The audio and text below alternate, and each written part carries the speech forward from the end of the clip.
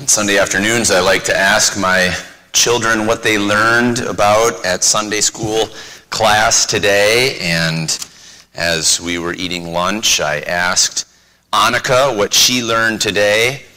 And she said, "We learned about the Pilgrims." And I said, Mrs. Bleasy, a good Thanksgiving theme. Always wonderful to hear what my children come back with, having learned from Mrs. Bleasy's class, among others. And it is Thanksgiving week, and this is, as we mentioned earlier, a particularly fitting time for us to have our hearts reminded to be thankful, to be grateful people. And this is not just something that Christians are catching on to. The secular world around us understands that there is something very powerful about being a thankful person, a grateful person. Listen to what one psychologist said. "Gratitude is the truest approach to life. We did not create or fashion ourselves. We did not birth ourselves. Life is about giving, receiving, and repaying. We are receptive beings, dependent on the help of others, on their gifts and their kindness." And you'd be able to find a whole variety of different entirely secular sources divorced from any kind of Christian or other creedal religion telling you you should be grateful. You're going to be a lot happier if you're a thankful, grateful person. Well, of course, the Bible tells us that from the very start. And whatever secular society is latching onto today about being a thankful person, by the way, you should always ask that person, thankful to whom? Grateful to whom, really? The Christian has the answer. It is that Thanksgiving is not only a holiday that we celebrate and not just something we might go around the table, our family table at this Thursday and give things that we are grateful for. Thanksgiving is something more, at least in the Christian sense. Listen to what Matthew Henry said. I love this. He said, "Thanksgiving is good, but thanks living is better." Thanksgiving is good, but thanks living is better. And this evening from Hebrews chapter 13, I'd like to direct our attention for just a few moments to a message I'm going to title, From Thanksgiving to Thanks Living. From Thanksgiving to Thanks Living. And I'm going to ask us to assess our own character this evening to whether Thanksgiving is merely a holiday for us, merely even a time, perhaps regular time, that we stop to offer thanks, or whether in keeping with Hebrews 13, we are, by the grace of God, people who are given to thanks living. You see, Hebrews 13 and verse 15 gives us this command, this Christian duty. The author of Hebrews, inspired by the Holy Spirit, said, "By him, by Jesus, therefore, let us offer the sacrifice of praise to God." And what's the next word? What's the next word, folks? Continually. Let us offer the sacrifice of praise to God continually. That is the fruit of our lips, giving thanks to his name. We must move from thanksgiving to thanks living.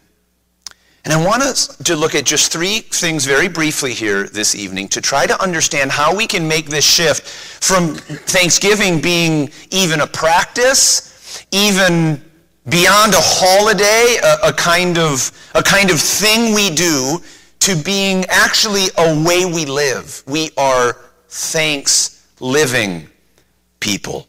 And the first thing I want us to note from Hebrews chapter 13 is that it has to do with something that flows over.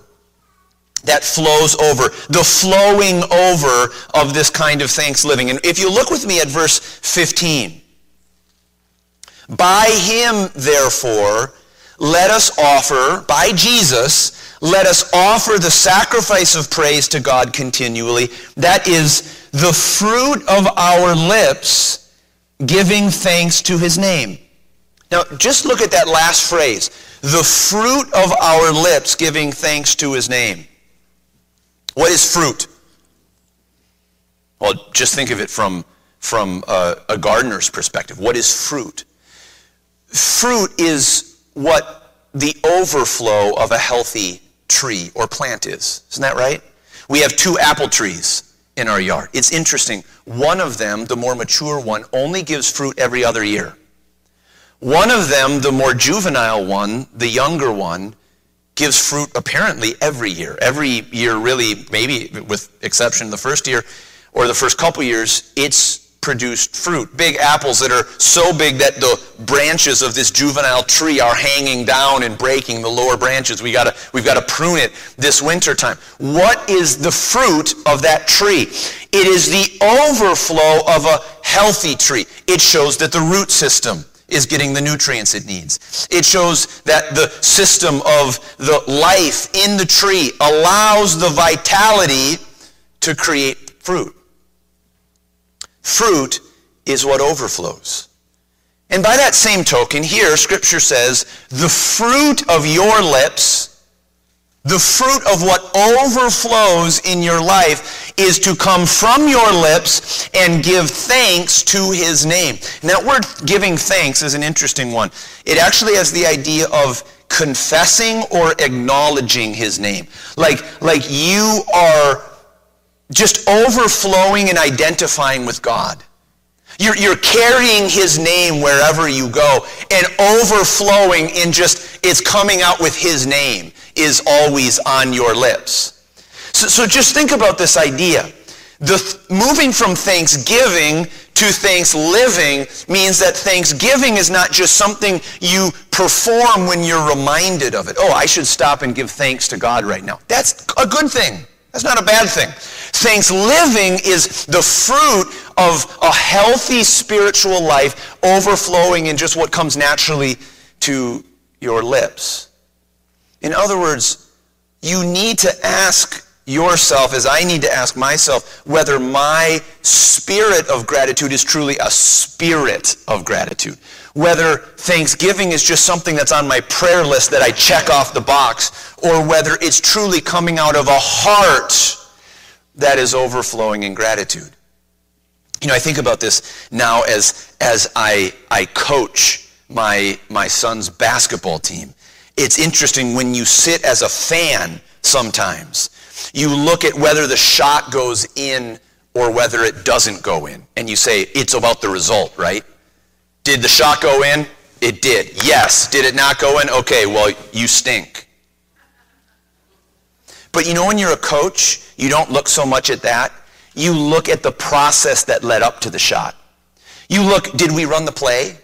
You look, did we get a good shot or a bad shot? And sometimes you should see some of these 3rd and 4th graders. There was one yesterday that went from over the head like this, like he was chucking a soccer ball in, and it went in. And the parents, yeah, way to go. And coaches are like, whew. Well, that was a low percentage one, but yes, it went in. You see, when you're looking at it that way, you're looking at the process, at what leads to the outcome. And in the same way, we should be testing not merely whether we have trained ourselves to say the right things and to parrot the right phrases, but whether the result, whether what is coming out is genuine and is natural. So let's stop right here and ask, have we moved from thanksgiving as merely a habit or a duty? It's not bad. It is a habit. It should be a habit, and it is a duty. To a kind of thanks living that is the fruit. It's simply the overflow of my spiritual life. So it's flowing over, this kind of thanks living life. But more than that, what is this thanks living life not? What is it? what is the foundation of this life? That's our second point, not just flowing over a life, but what's the foundation of this thanks living life? Well, notice something from the text and the context here. Notice verse 15 again. By him, therefore, let us offer the sacrifice of praise. By him, therefore. And I've said this so many times from this pulpit. When you see a therefore, ask what it's there for. Okay? That's how we think. That's how we're thinking, Bible readers. When we get to the word therefore, we stop and say, okay, what's God trying to tell us? Why? What's it there for?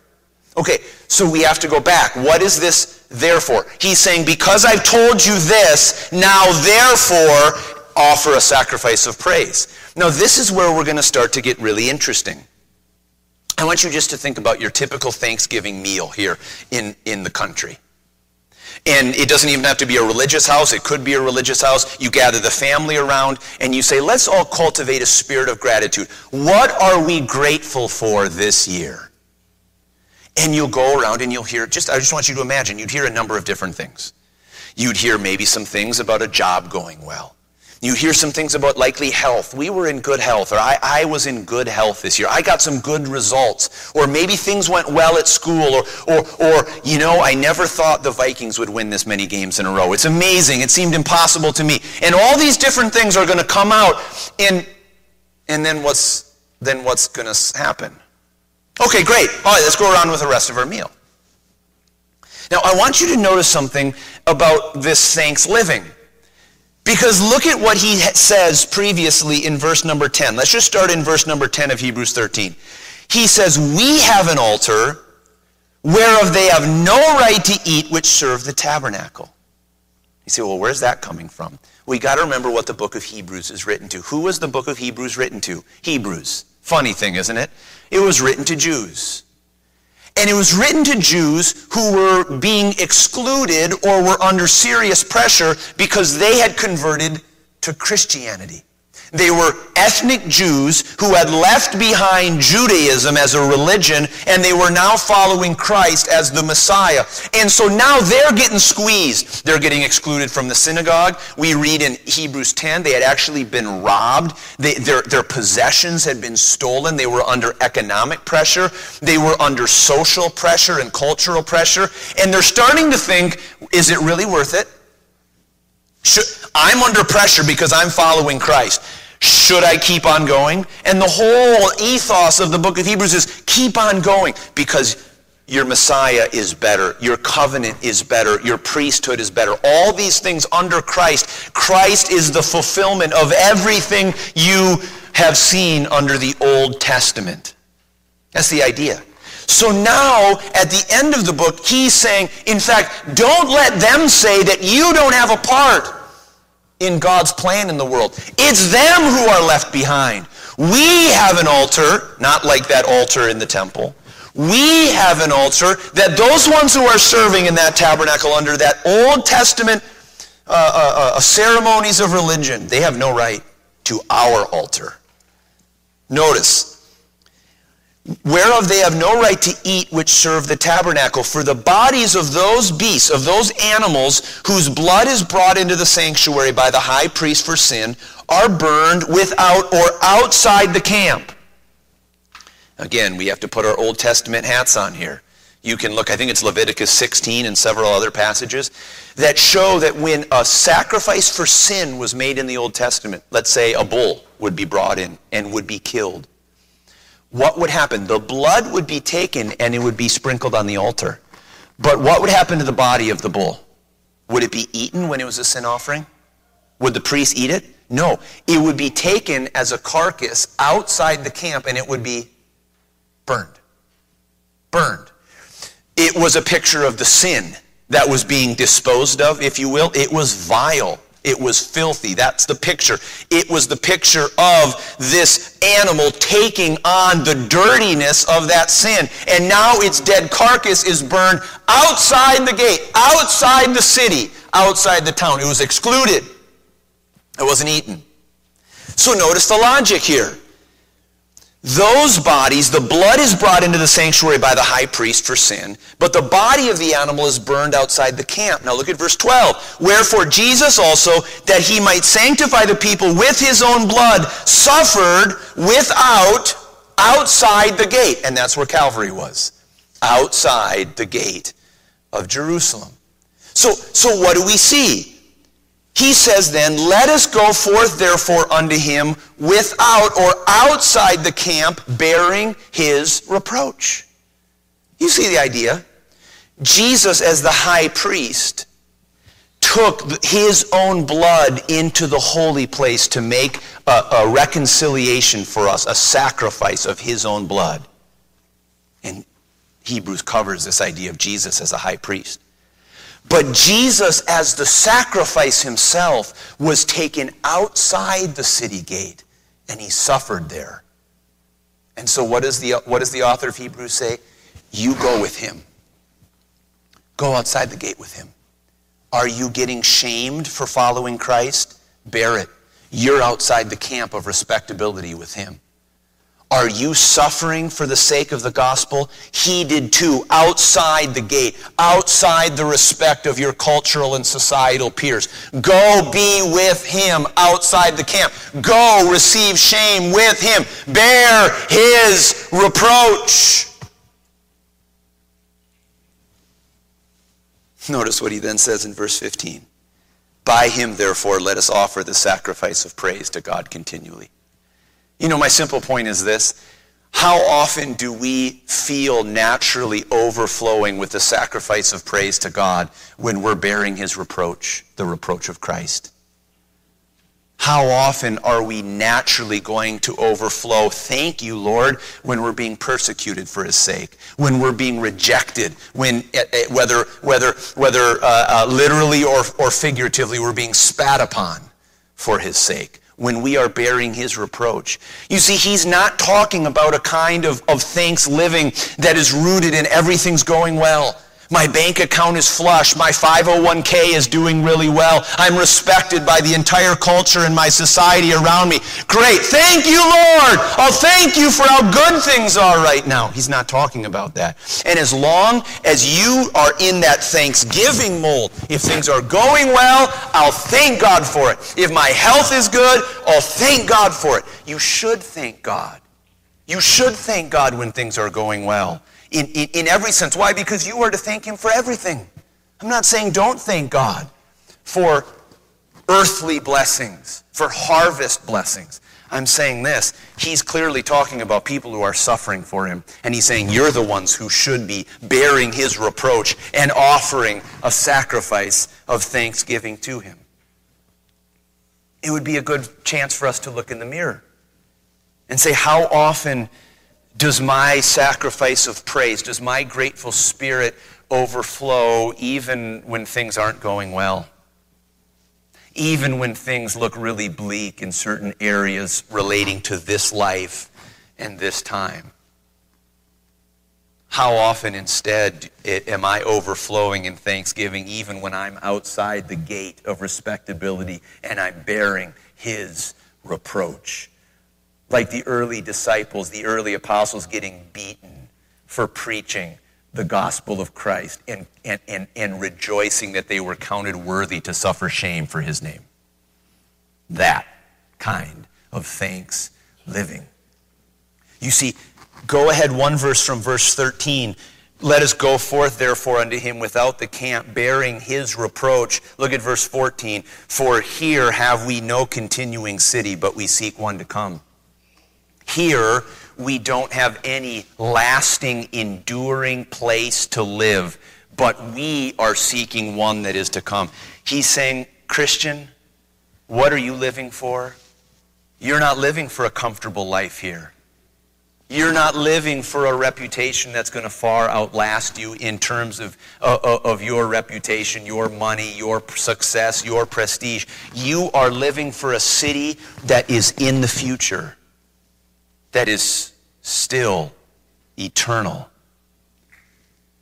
And to me, when I thought about this, it was like, oh, this makes sense now. This makes perfect sense.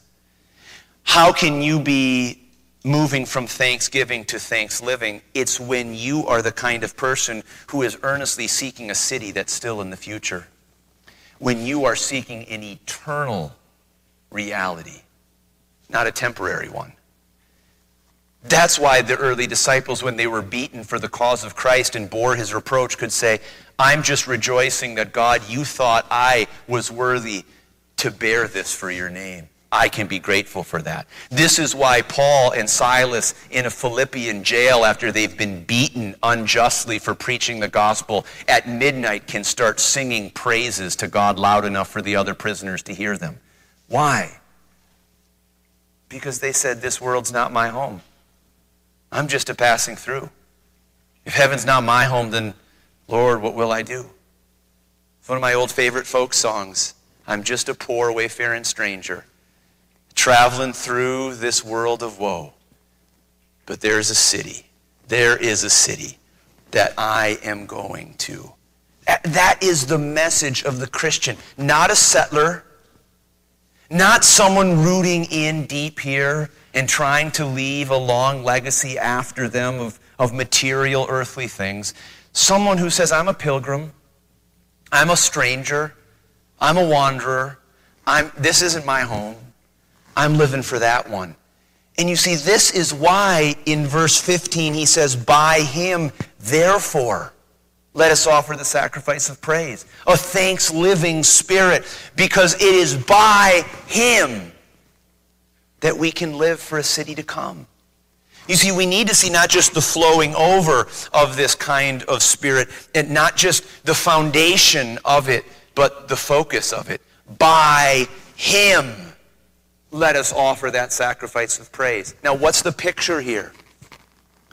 The picture here, I think, is of Jesus as the high priest. We have gone with him to bear reproach outside the camp, outside the gate of human respectability. And now we come to him bearing our praises. Now, remember what a high priest did with a sacrifice? The high priest was the one in the Old Testament that you would bring the animal to, and you would kill that animal, and the high priest would take it, and he is the one who would offer it to God. It was the priest's job. The priest stood between you and God. You came to the mediator and you said, here's my sacrifice. And the priest took it to God and said, God, here's the sacrifice. Now think about that picture. A thanks-living spirit is the one that is continually coming through Jesus Christ and saying, God, it's all about him. He's the mediator. He's the one who has delivered me from the judgment to come.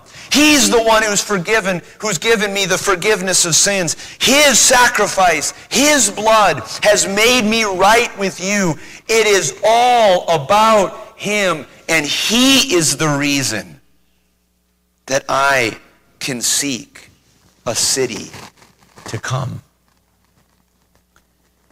You see, a thanks-living spirit is not merely feeling good about the various circumstances or happinesses that come into your life at any given moment. You should express your gratitude to God for his harvest and other earthly blessings. But a thanks-living spirit is the kind of spirit that comes through our high priest to God and says, I can hardly believe it. I can hardly believe that I have forgiveness of my sins for how much I fail. I can hardly believe that I have a hope of eternal life. I can hardly believe that there is life for me beyond the grave. I can hardly believe that I've been blessed with all spiritual blessings in heavenly places in Christ. And yet by him, he was the one who paid it all. All to him I owe.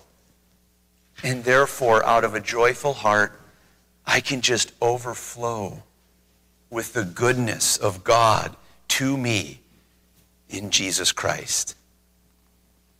You see, Thanksgiving is a wonderful thing. It's a wonderful holiday. It's a wonderful opportunity for us to gather with our loved ones or others and reflect on the blessings we have received. But I hope that this week, as you come to Thanksgiving and you reflect on what you truly are most grateful for. I hope that what will emerge for you is a spirit not just of thanksgiving, but of thanks living. That sees that true thanksgiving is overflowing from a heart. It is the fruit of the lips that give thanks to his name. That the foundation for all of your gratitude is not based on what you have received, the various circumstances of life today, but is based on your hope of a city that is coming in the future. And that finally your focus is on your high priest. By him you are coming to offer the sacrifice of praise. This evening, let's look in the mirror. Have we moved from mere thanksgiving to thanks living? If not, let's start with our own hearts and what we're prizing and what we're valuing, whether we truly are seeking a city to come. And then let's go to our high priest, through our high priest, with a continual offering of praise to God.